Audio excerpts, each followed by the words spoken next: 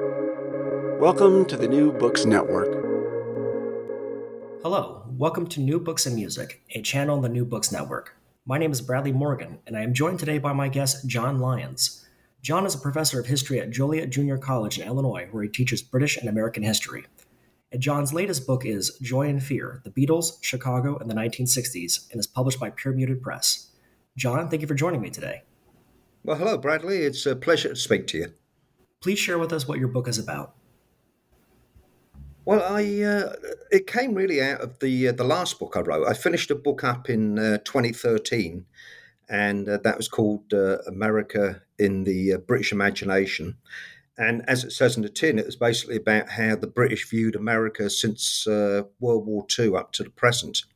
And I was always thinking about doing a sort of a mirror image of that book, which was going to be about how Americans viewed Britain. But if you remember back in 2013, when I was finishing up that book, it was just that time when they were talking about the 50th anniversary of the Beatles coming to America. And so that was so much in the sort of media and sort of, in my thoughts that I thought, well, it'd be a good idea to actually, instead of writing a book about America viewing the British, what I would do is do a book on how Americans viewed the Beatles.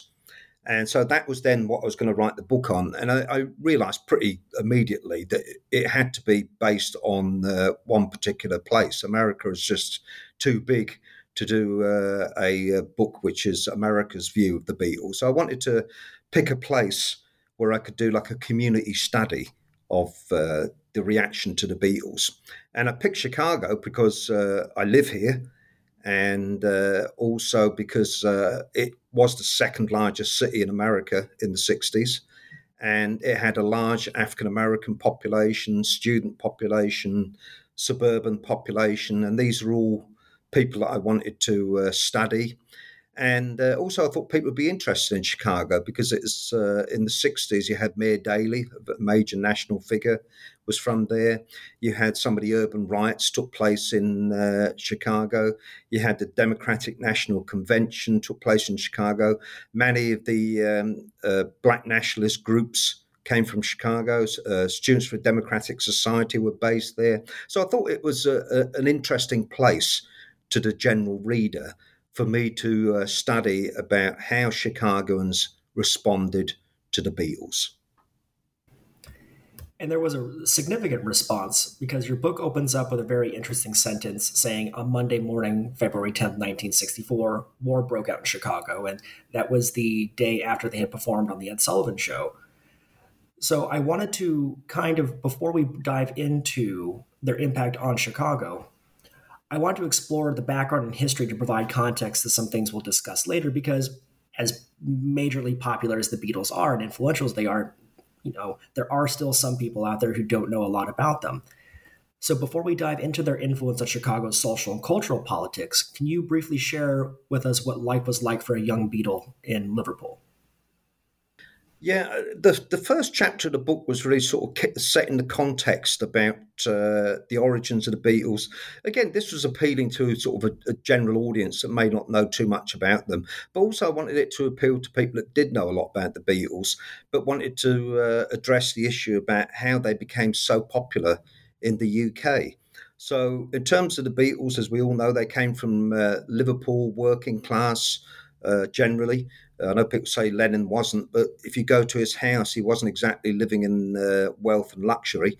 And they came of age when Britain was becoming more affluent and you would say more free. National service was ending. And I think they reflected some of this. They were able to afford to buy instruments. Their audience was able to afford to go and see them and buy their records. So I think they were lucky. They were appearing at a time when Britain was becoming more affluent, and they certainly enjoyed that. But in terms of why they became popular in the UK, and they released their first single in October 62, so pretty much 60 years ago.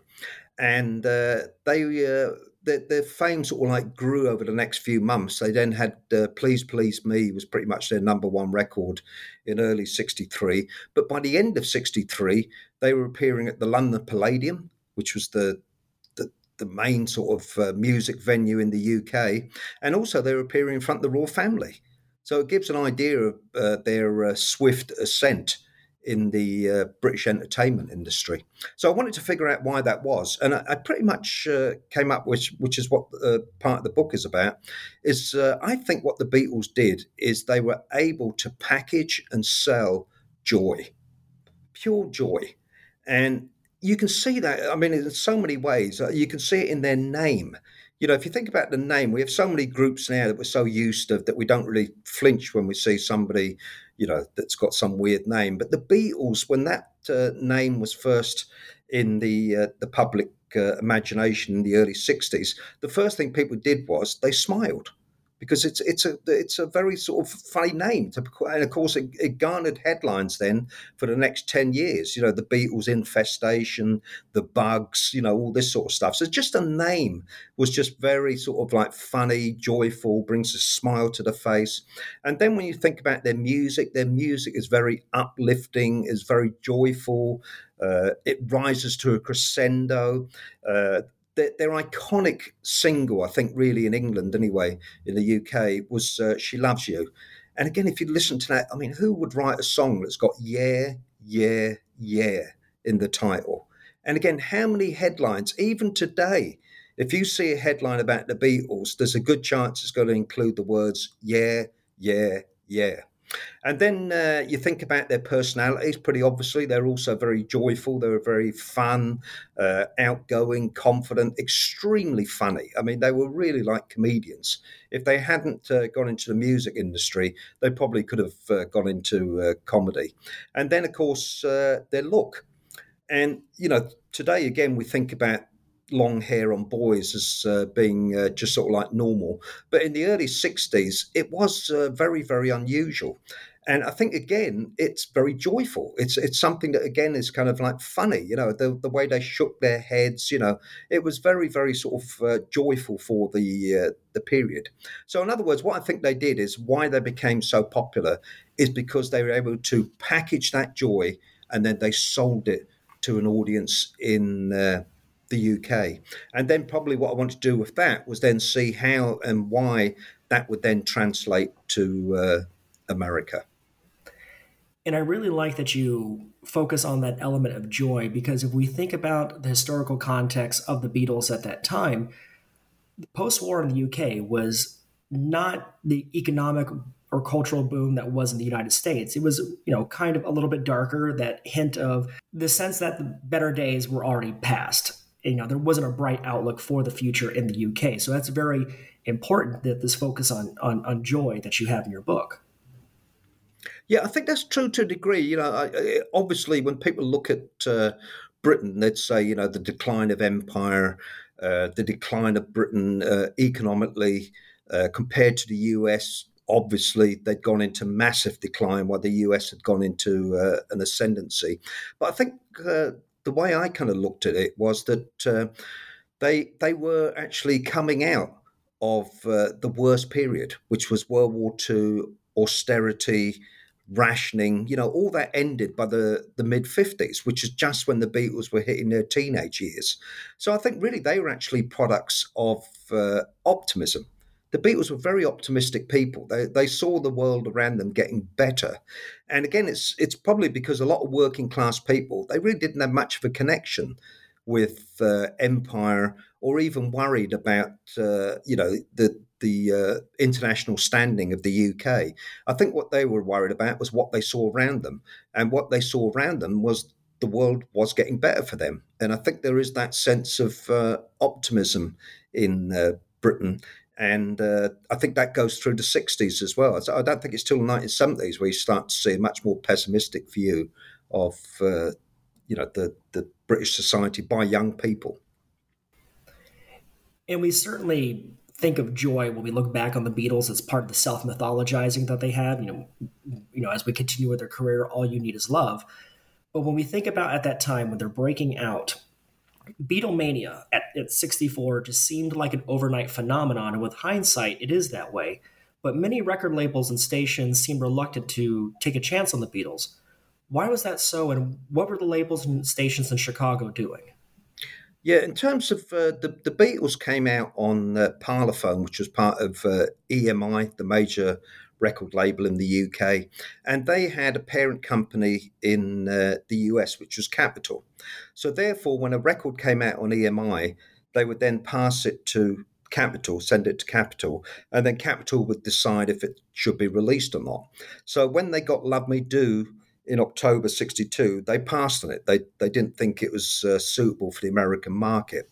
And I think the thing about this again is we now all again, of course, laugh at these people. You know, they were fools that they couldn't see that the Beatles were so good. But I think the issue here is that there wasn't many British acts that had a sustained career in America. You know, they might have had the one hit song, but there was nobody who had a sustained career. And of course, just before the Beatles was that other British phenomena, the one that everybody also thought was going to break America, Cliff Richard. And of course, he got nowhere. And so that's what was in these record executives' minds, that this is another English group. They're not going to have a career over here. Cliff Richard was a disaster. We pass on it. And then they passed on the second single as well, which was Please Please Me. But Please Please Me was, I think it definitely is an upgrade on Love Me Do, certainly commercially. And it was already selling very well in the UK. And so, therefore, George Martin, the Beatles producer, Brian Epstein, their manager, they knew that that was a record that could break in America. It was breaking all over Europe and it could break in America. And so, therefore, they offered it again to Capitol. Capitol said no. And so, therefore, they then started to ship it around to other record labels to see if they would release it in America. And lo and behold, they finally got a record label to release it. And that was a Chicago based record label, and that was VJ. And they ended up releasing a small record label. You know, actually, for in relation to African American record labels, it was probably the biggest African American record label before Motown. So in that respect, it was big, but obviously nowhere near as big as Capitol. So they released that single in February '63. So that's a year before Ed Sullivan. You know, so that gives you an idea. And then VJ released another single, which was From Me to You, and neither of them got anywhere. They didn't have money to publicise it anyway. You know, it wasn't as if they were a big company, and neither of them singles got anywhere. They had problems about paying royalties. The company was already in a little bit of trouble, so the next singles after that were not released by VJ. They went to other record labels like Swan. And then eventually, when the Beatles did break, the reason they really broke in America is because they were getting so much media coverage in the UK. You know, by the end of the year, they'd all, like I said, they'd met the royal family, and there was Beatlemania. You know, the massive crowds that were greeting them and the screaming, and that was being portrayed now on TV in the UK and also in the national newspapers and magazines. And so some Americans started to pick up on that. That the way they picked up on it, actually, the American media, is they saw it as being just so odd that these British that were so staid, you know, the stiff upper lip, and here they are going nuts over these people wearing wigs, which is, you know, how it was portrayed. Really, they couldn't believe that the Beatles had long hair. Long hair. So anyway, so they started to pick it up really at the end of the 1963, and then of course you had the Kennedy assassination, which kind of derailed, I think, the the popularity of the Beatles in America. But then again, by Christmas, then the Capitol did then release "I Want to Hold Your Hand." It then started to sell in January '64, and that's really then what led to them breaking America.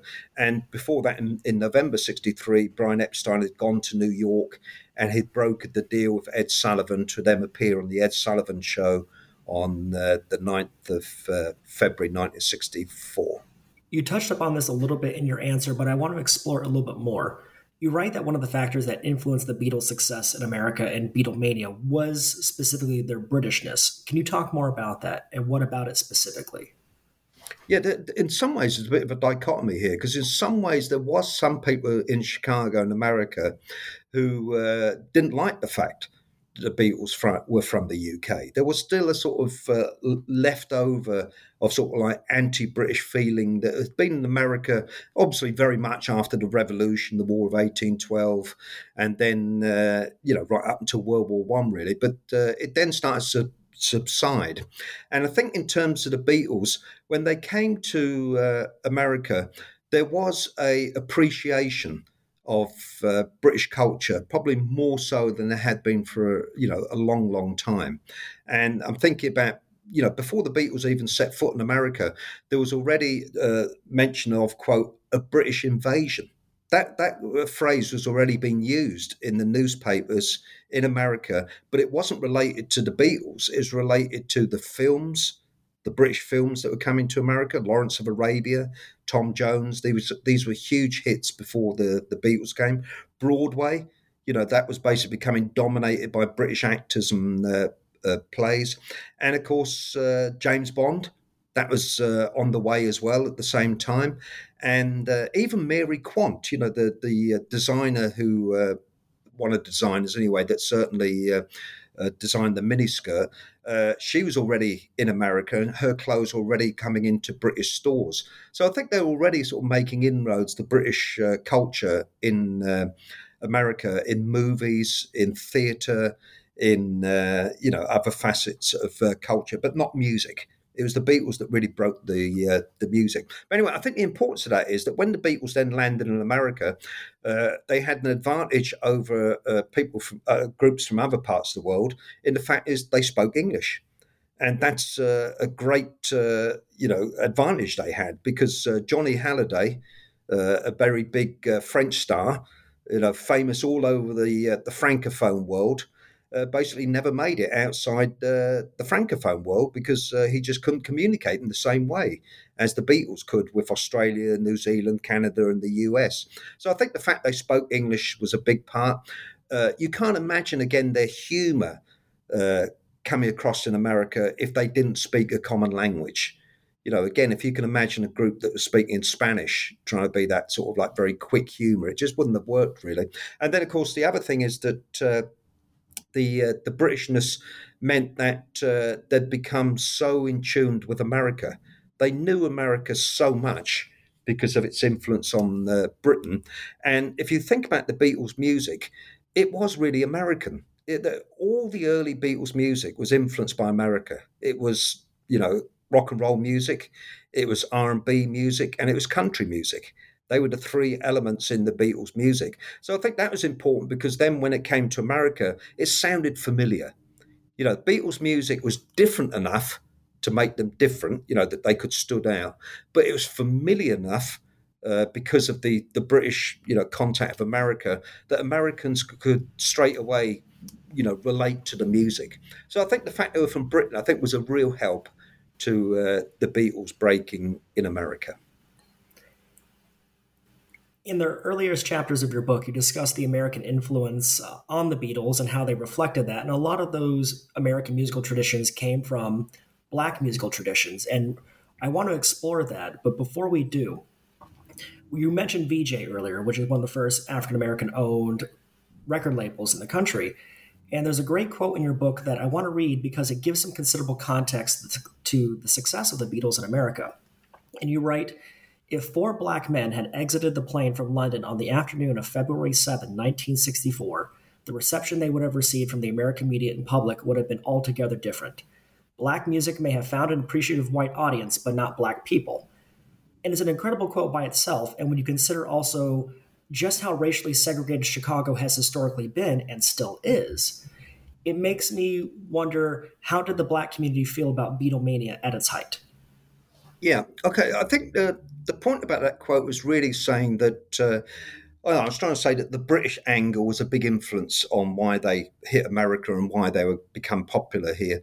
But I also think the fact that they were white was a big help as well. You just, if you think about America in that sort of period, you had the civil rights movement. There was a lot of racial antagonism. And a lot of white people, and you can see this in all the opinion polls, they didn't want their kids to go to school with Black people. And they didn't want to live next door to a Black person. And also, they certainly did not want their daughters, their teenage daughters, screaming at black men. And so that was the point I was trying to make, really, is that because of this racial separation, antagonism in America, the fact that the Beatles were white, I think, was a big, big help in the early 60s. And in terms of the black population in Chicago and the rest of America, the reaction was very similar to what it would have been in the white community. And I interviewed, I purposely wanted to interview a lot of black people to see how they responded to the Beatles. And I interviewed this girl who was at the time, she was 12 years old when the Beatles appeared on the Ed Sullivan Show. And what she spoke about was very, very similar to what would have happened to a white teenage girl in a white household. You know, they were very, very similar. And that is, the teenage girl loved the Beatles. They related to them straight away. The mother was kind of like, well, we had our moments in the 50s of Elvis or with whoever else. And so they could kind of understand it, if not really like the Beatles. The brother thought it was just a girl thing and laughed at them, you know, thought it was silly. And then, of course, the dad straight away said they need to get their hair cut.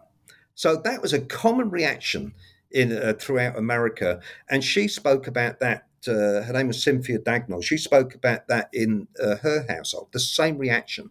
But there is a slight difference, and that is that when she went to school that week after the Ed Sullivan Show, that there was a lot of her classmates. Don't forget, most schools were segregated in Chicago, and so therefore most of the fellow students would have been black, and a lot of them liked the Beatles because they could relate to the music. Again, the music was rhythm and blues music. Let's be honest, but some of them said that that's not our kind of music. That's white music, and we should be liking Motown. So I do think that there is a bit of a split in the black community, but a lot of blacks really did like the Beatles.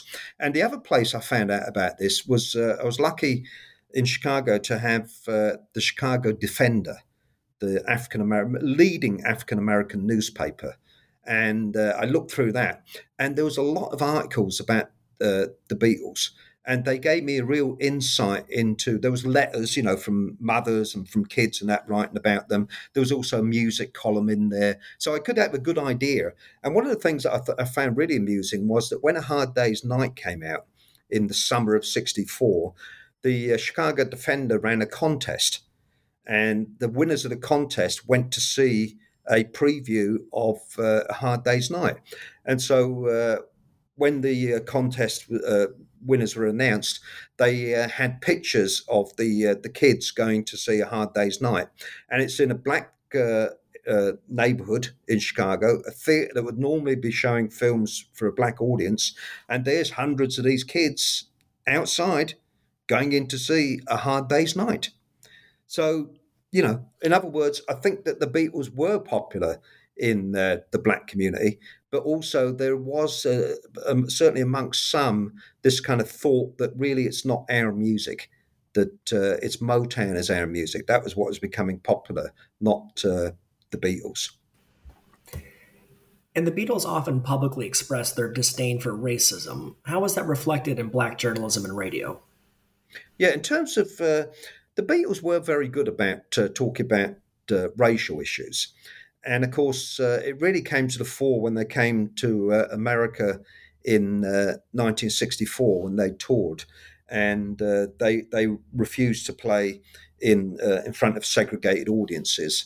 And this was certainly something that you did. The people, the African Americans I spoke to, they did note this, that they were very impressed about this white group would come out and say things like that. And also in the Chicago Reader, you also do see an appreciation for the Beatles publicly coming out saying they won't play in front of segregated audiences.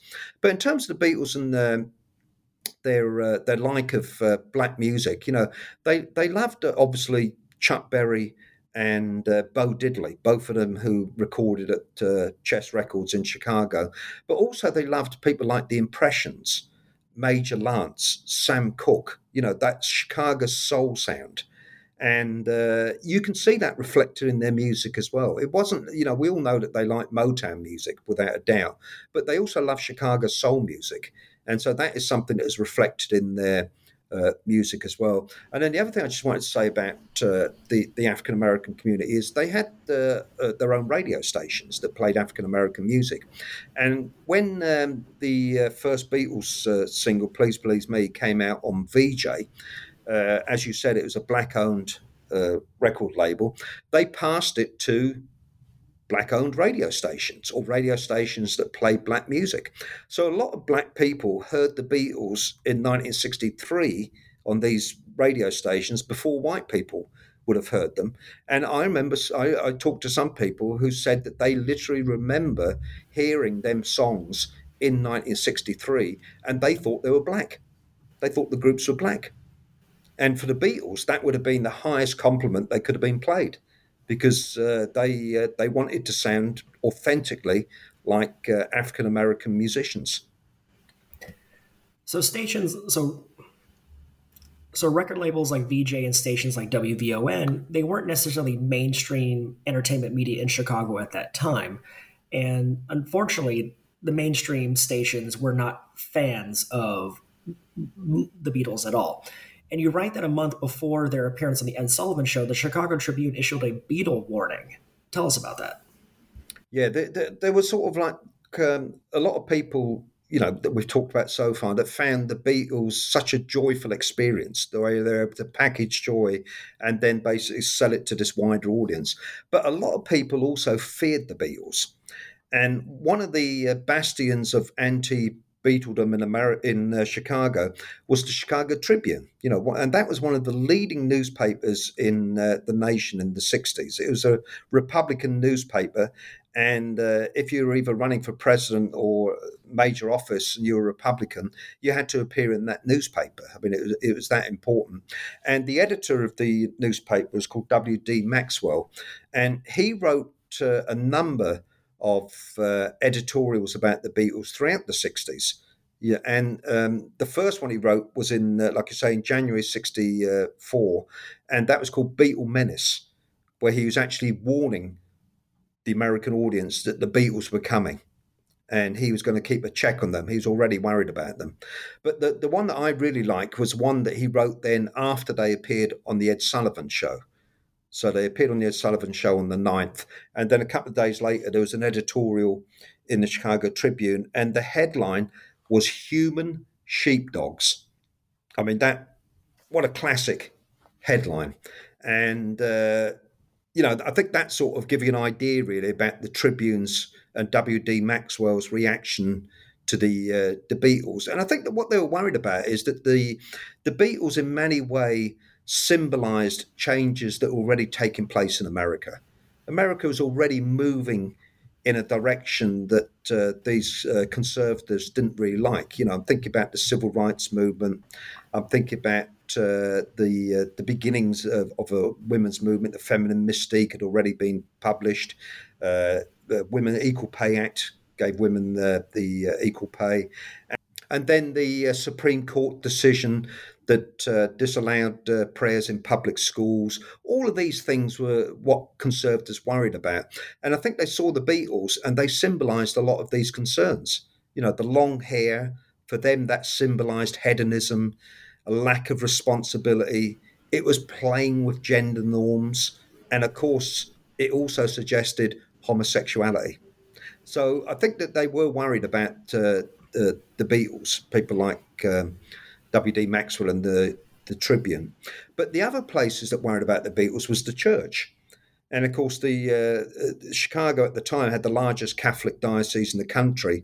And it was amazing how much influence the Catholic Church had in Chicago. I mean, they had the ear of City Hall, but also the priests used to write columns in local newspapers. And of course, a lot of these columns were about the Beatles. And of course, what they were worried about is the girls in the audience, that they were spending, should we say, too much time thinking about sensual pleasures and not spiritual matters. And so the Catholic Church was certainly very worried about the Beatles. And then the third bastion, if you want to say, of anti-Beatledom was, of course, Mayor Daley. And he was worried because, of course, in the summer of '64, the Beatles were coming to Chicago. So you touched upon a lot of reasons why people were resistant to the Beatles. They sounded black. They performed music that was based off black music, the homosexuality, the enticing young girls. And there's a great quote in your book where you say, in the years following their debut in the US, many Beatles fans found their joyous music an inspiring call for freedom, but others saw the music as disconcerting and the whole phenomenon as a distressing indictment of the modern world. And this is something that's very important because culture impacts politics. You mentioned Richard Daley, who was the mayor of Chicago at the time, and he viewed the Beatles as a threat because they symbolized these progressive cultural values. Yeah. What was he specifically doing in his capacity as mayor to combat Beatlemania? Yeah, it's hard to sort of like overemphasize how important Mayor Daley was in the '60s. He was mayor of Chicago from 1955 until he died in office in December '76. And a lot of people say that if he hadn't died in office, he'd still be mayor of Chicago today. And he also had, it was such a powerful position that he had in Chicago that he would have an influence in Illinois, the capital of Illinois, Springfield, on the politicians there. But he also have an influence on the politicians that went from Chicago to Washington, D.C. So he had a lot of influence. It wasn't just Chicago, it was well outside Chicago as well. And he was somebody who was called the boss in Chicago because of his power. And his papers are at UIC in Chicago, University of Illinois at Chicago. And so I looked through his papers, and it was quite amazing because if you wanted to get anything done in Chicago, you wrote to Mayor Daley. And of course, in early '64, teenage girls wanted the Beatles to come to Chicago. So they wrote to Mayor Daley. That's how powerful he was. They thought that basically it was all down to Mayor Daley to decide whether the Beatles came to Chicago or not. And he certainly did play a major role in that. But also they wrote to him asking him for tickets to the shows when they did appear. They wrote to him asking if they could meet the Beatles. And also they wanted to give the keys to the city to the Beatles. And so they wrote to Mayor Daley.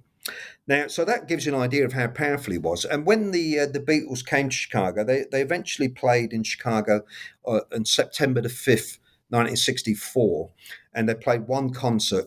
And Mayor Daley was really worried because what he was really worried about was the law and order. Chicago had seen the civil rights movement erupt. There had been boycotts by the civil rights movement of segregated black schools in Chicago in '63 and early '64. So this was in his mind. And then he was also reading newspaper reports of the Beatles' concerts elsewhere in America, because the one in Chicago's about halfway through the tour. And so therefore he was really worried that everywhere they went, there seemed to be trouble, and he didn't want that in Chicago. So therefore, he came up with a great plan. And the great plan was, firstly, he wouldn't allow them to stay overnight in Chicago. And that's why when they played in Chicago on September the 5th, 1964, they came in Chicago about 4:30 in the evening, and they gave a news conference. They played their concert, and then they got back to the airport and were on their plane by 11:30 at night. So 7 hours is all they spent in Chicago. And then the second part of his great plan was he was going to keep it a secret where the Beatles were going to land, because he realised that every time the Beatles arrived in a city, there'd be thousands of people greeting them at the airport, and some of this would lead to unruly behaviour. So he decided that he wasn't going to tell anybody where the Beatles were landing or what time they were going to land. But of course, the promoter in Chicago had a press secretary, and the press secretary's job is to get press coverage. And so therefore he decided he was going to tell the press. So he leaked the information to the radio and to the press that the Beatles were coming into O'Hare Airport at 4:30. And Mayor Daley went absolutely nuts. And he phoned the airline and the pilot and said to them, "You're not coming into O'Hare Airport, you're now coming into Midway." And so that's why the Beatles arrived at Midway Airport, which was a much smaller airport than the one at O'Hare in 1960. For. And he also planned meticulously with the police department about how many police would be on duty. He had hundreds of police inside and outside the arena. Of course, what used to happen is a lot of teenagers used to try and get into the arena days before the event. They'd hide in the bathrooms and things like that. And of course, the police then would go into the bathrooms the days before the concert and take the teenagers out. And so, anyways, it was certainly a military operation that Mayor Daley had planned to avoid any of this unruly behaviour in his town. So a lot of the resistance to Beatlemania from the perspective of cultural conservatives are rooted in racism, nativism, sexism. But one of the fascinating things I learned from your book is that while traditionalists and cultural conservatives were outraged by the Beatles phenomenon, the American left generally ignored them. And this was fascinating to me because there's no shortage of examples of culture war issues for traditional conservatives. But this interests me because when it comes to culture wars today, everyone has to take a stand now. And I wanted you to tell us about specifically why the left side of the spectrum was so apathetic towards the Beatles. Yeah, I think in terms of again, you've got to realise, that what we know now about pop music, rock music, and about the sort of the way that a lot of pop stars have used pop music for their political or social issues that they want to promote. Like as you know, of U2 and all other groups as well, or many other groups. But that was unheard of in the early '60s. So basically, the only view that the left had of pop music is it was something that was promoted and produced by big capitalist corporations, and they saw the music as relatively shallow. It was just talking about things like love and wasn't addressing major issues. They saw some of it as decadent, that it was trying to get young people to dance and to take their minds off the problems of the day, and also they saw it as manufactured, that it wasn't authentic music. It was something that was the record labels and the producers just got these pop musicians that look good, and then they just produced music for the mass market. So I think the left were very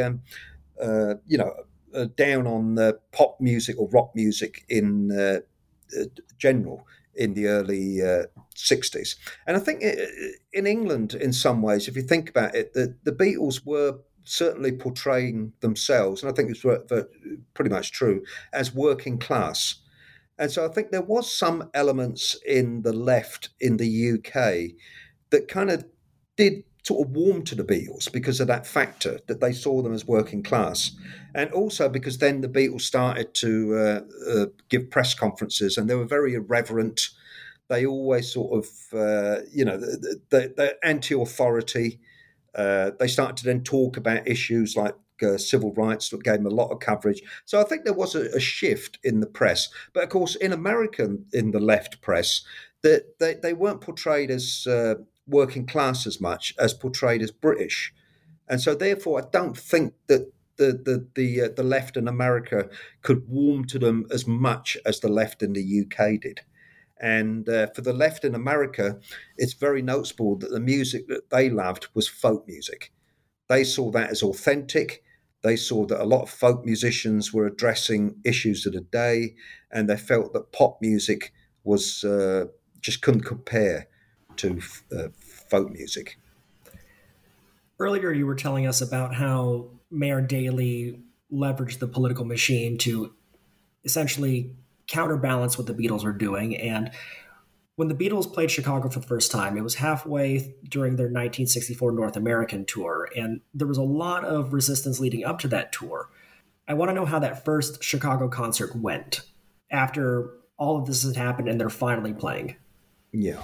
Okay, so they played their first concert was in September the 5th, 1964 in Chicago. And it was promoted by a promoter in Chicago called Frank Freed, who's an absolutely fascinating figure because he is actually of the left. We were just talking about how the left responded, and he was a steel worker in Chicago. He was laid off, and he was a member of the Trotskyist Party, the Socialist Workers' Party. He was a Trotskyist right till his death. And it was sad to say he died when I was writing the book, so I never got a chance to speak to him. But he did produce his memoirs, which I was able to see, and he basically remained very much a leftist socialist right until at the end. So he was promoting the Beatles in Chicago, and of course he loved folk music.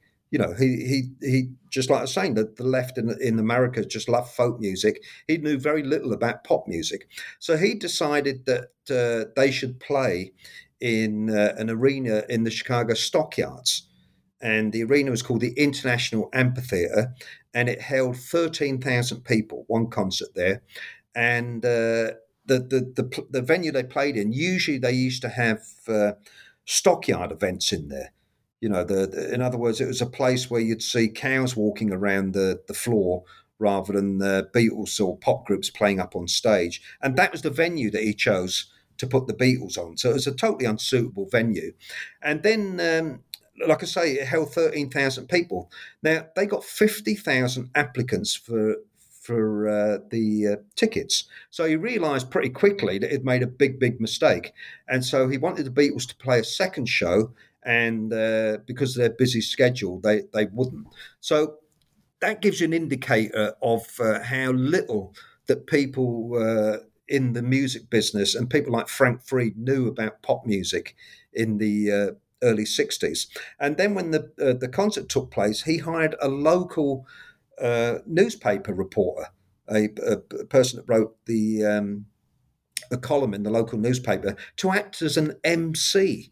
So this is a middle-aged man who previously, for the previous few weeks, was writing columns about how useless the Beatles were and about how stupid they were and how stupid the girls were that followed them. And there he was up on stage introducing them on September the 5th.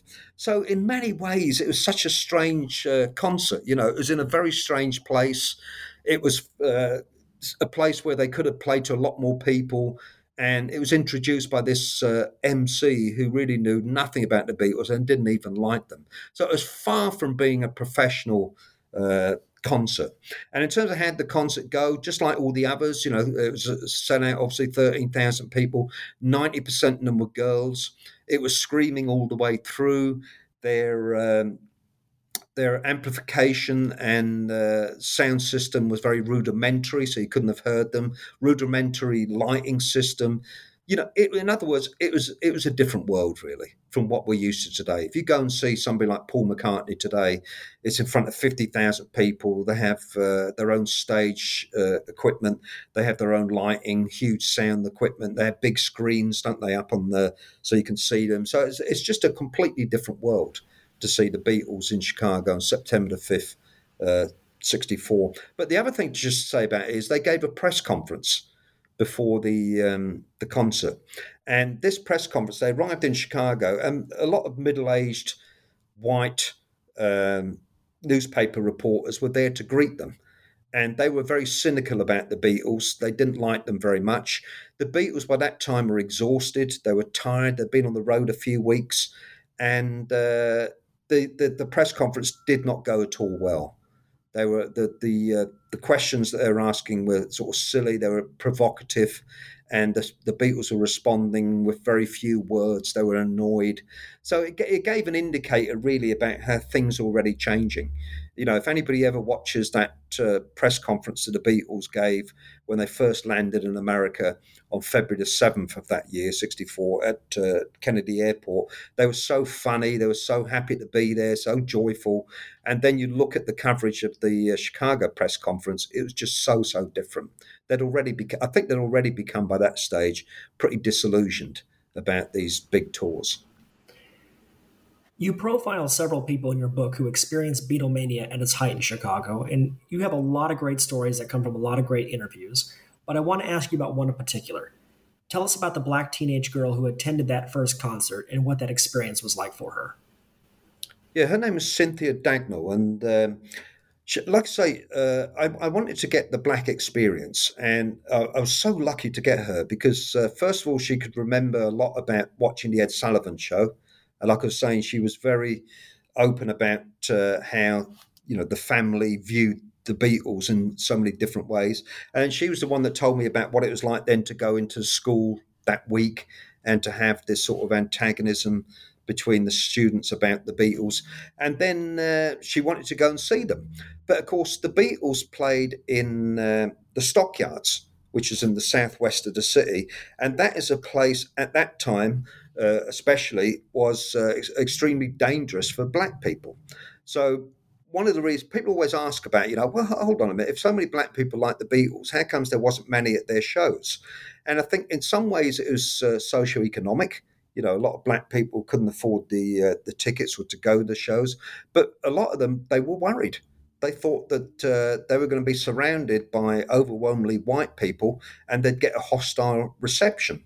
And for somebody like Cynthia to go to the International Amphitheatre, they were going to be wandering around neighbourhoods that previously were beating up black people. So, she was obviously worried. So she went with a friend, the two of them went, two black girls, and they got seats quite near the front. Actually, you can actually see them on a couple of the photos that I got of the shows, and they were escorted there by their mother.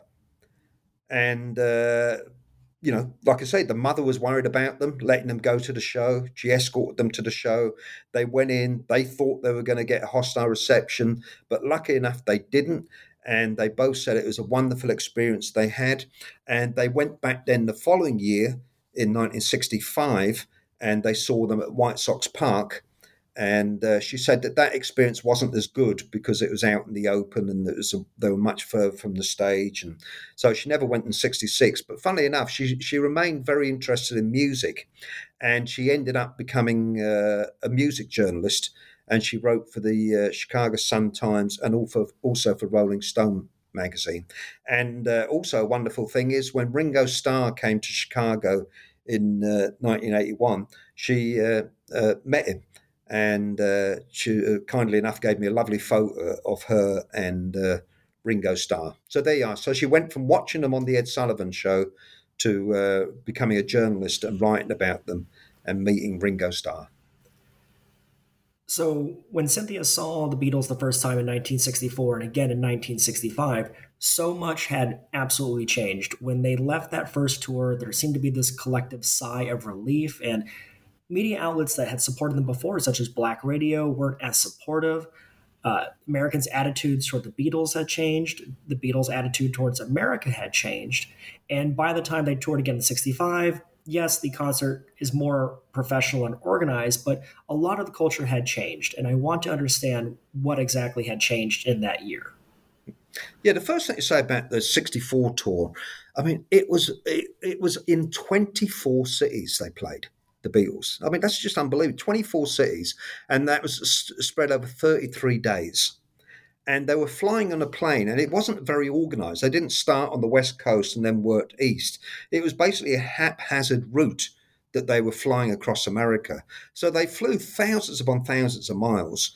And again, everywhere they went, they were, met by huge crowds. Everybody wanted a piece of them. The media wanted them, the promoters wanted them. It would have been just an overwhelming experience. And when they came back to the UK after that tour, they all gave interviews to the media and they said, never again.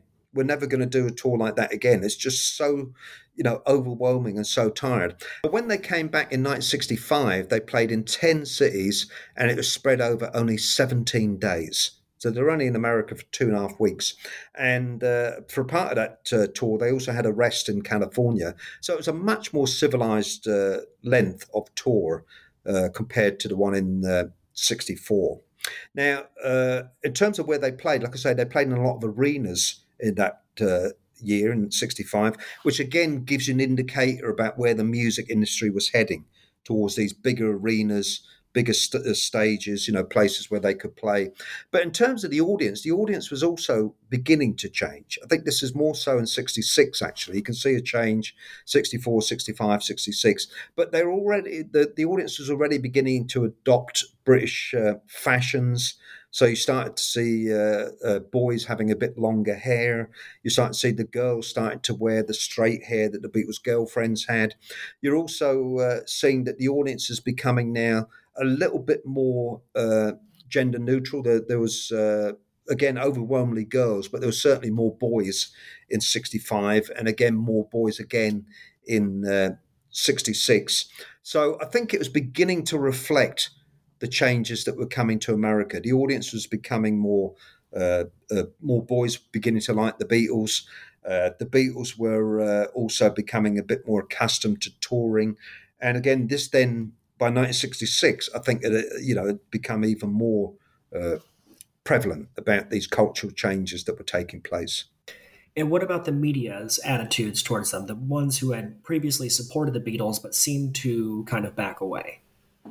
Yeah, in 64, there was only one major top 40 radio station in Chicago, and that was WLS. Now, in 65, there was a rival. So this was again a sort of like foretelling of what was to come. That you had these number of different. So there was now two. The other one was called WCFL, which was actually a Labour, stands for Confederation, the Chicago Confederation of Labour. So it was actually their radio station, and them two became the major radio stations in America, in Chicago, I should say, not America, and. So when they emceed the show in 65, it was actually WLS that was now the MCs, which again gives you an idea of the professionalism. But in terms of the media, yeah, I think the media was always split about the Beatles. There was some parts of the media was very antagonistic. The Tribune remained so all the way, while other parts of the media sort of were a little bit more accepting of them. And I think that pretty much remained the way in 65. So, as the 60s are progressing, the Beatles have an influence on the local Chicago music scene and also the countercultural scene as well. Looking back, the Beatles evolved and we see them as countercultural icons, but Chicago wasn't a major countercultural scene as places like San Francisco, but there was something. Tell us about that local music scene and the countercultural scene in Chicago during the late 60s. Yeah, one of the things that I found so remarkable was about the influence that the Beatles had on the local music scene. And I think, in Chicago, certainly, but I think America in general. But Chicago just seemed to have a well of new groups that just emerged after the Beatles. And I think the reason for that is that when a lot of young people saw the Beatles on the Ed Sullivan Show in '64, that they thought, wow, that looks so fun and it looks so easy because the Beatles were just kind of like smiling to each other. There was no dance routines, or they didn't seem to be doing anything special. They were just walking around the stage, and it just seemed easy, and it seemed fun, and it seemed like just a group of friends up on that stage. So therefore, literally that week, thousands of people in the Chicago area, young people, went out and bought instruments for the first time to play guitar or drums or whatever. And some of them formed groups, and some of them played at parties or at church halls, and some of the lucky ones got record contracts, and some of them got hit records. And Chicago had an amazing number of groups in the 60s. The only again, I couldn't really think of an analogy to this, but the only way I could think about it was when the iPhone came out, and that everybody started to rush out and buy the iPhone and all the paraphernalia that goes with an iPhone. And that's the only way I could imagine the sort of the reaction to the Beatles in terms of people buying instruments. It's just amazing, really. And then a lot of these groups became national hits, like the Buckinghams, the Crying Shames, New Colony Six. These are all pretty much very well known in Chicago. Some people came to Chicago and started to make a career there. One of them was Ted Nugent, who was playing in Chicago for 2 years. I'm sure your listeners are familiar with Ted Nugent. And so there was a really amazing music scene, and there was a a club because there wasn't many places for them to play. So people started to open clubs. And one of the first to open was in a suburb of Chicago called Arlington Heights, which was kind of like a pretty sedate, people usually say sleepy suburb of Chicago. And this man called Paul Sampson was running a record store there. And people started to come in, young people to his store, saying that I saw a group playing at a party and, we'd love to play somewhere else, but there's nowhere for them to play. So he started to look around for a place, his own cavern. He specifically wanted the place that was like the Cavern in Liverpool. And so he eventually found a church basement that he turned into a disused church basement that he turned into a club, and he called it the Cellar. So the Cavern, the Cellar. And the Cellar became this major music venue in the Chicago area. Everybody played there. All the local bands played there.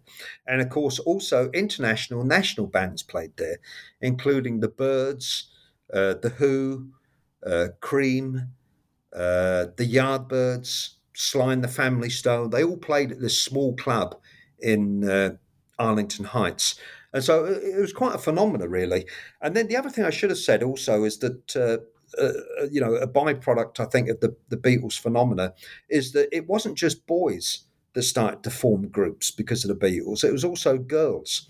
And I think this is the first time. It's hard pressed to think about many all girl uh, groups playing their own instruments before the Beatles. Very, very few. But after the Beatles, there was a number of them all over the Chicago area. Names like the Same, the Shape, the Chips, the Daughters of Eve. There was a number of them that emerged. And I think the reason why that is because when girls looked at the Beatles on the Ed Sullivan Show, they could see themselves on that stage. That the Beatles had the long hair, they're pretty scrawny. Let's be honest. They're not exactly big macho men like some of the beefcakes that were around in the 50s, and they were sort of androgynous, and they were playing music that was influenced by the girl group sound, the harmonies. And so I think a lot of girls actually thought, that's me on stage. And so therefore they formed all girl groups as well. So anyway, so that was the phenomena in the terms of the music scene in Chicago, that hundreds of groups, many of them all girl instrumental groups, and then these clubs started to appear to stage these shows. Your book is rich with a lot of great stories and information, and much more that we can cover here, and people need to read the book. So, the last thing I want to ask you about are the photos in your book, which include cartoons, advertisements, fanzines, concert bills. How did you come across these? Yeah, I mean, the counterculture really was a West Coast phenomena, maybe partly in the East Coast, not so much in the southern states or the Midwest. But there was a countercultural scene in Chicago, and it was built around a newspaper called The Seed. And as the Beatles became so associated with the counterculture, The Seed was a very pro-Beatle newspaper in Chicago. It reported on the counterculture. It was very antagonistic to Mayor Daley, but it was also very supportive of the Beatles. They had the Beatles on the cover of their newspaper. They had interviews with them. So that was the centerpiece, if you want to say, of the counterculture in Chicago, the Seed. And then the place was the Old Town neighborhood. That was where there was a lot of shops that started to appear that were selling countercultural clothing and other material that was related to the counterculture. And then there was a club that opened up called the Kinetic Playground. And it's a nice comparison with the Cellar that I just mentioned earlier. That was kind of like the first clubs appeared, and that would have been a teen club, not selling alcohol. People were there to watch the groups. And then the Kinetic Playground was a place where the counterculture gathered. People would be sitting on the floors. There'd be the smell of pot in the air. And so that was very much a countercultural venue. So there was a countercultural scene in Chicago, but it was very small, and the city administrator certainly didn't like it. And so the Kinetic Playground was raided on a number of occasions and shut down. The Seed was also raided and for obscenity by the police. And the Beatles were caught up in this, and they were caught up in this in a couple of ways. One is when John and Yoko brought out their album, The Two Virgins. If you remember, the cover was a picture of them naked. And the first place where there was a court case, an arrest over that cover, was in Chicago, when somebody put a picture of the cover in their shop, and some woman saw it, reported it to the police, and the owners of the shop were arrested, and they were charged with obscenity. So it gives you an idea of the reaction to the counterculture. And then the other way that the Beatles were caught up in it is WLS was a relatively conservative radio station. And believe it or not, 3 Beatles songs were banned by WLS. And, or I should say 2 Beatles and 1 John and Yoko. But the 3 were A Day in the Life, which was also banned by the BBC for drug references, or what they perceived as drug references. And then the Ballad of John and Yoko was banned because they mentioned the word Christ. And then thirdly, the John and Yoko song Cold Turkey was also banned because of drug references. So it gives you an idea that there was a countercultural scene in Chicago, but the city was very antagonistic.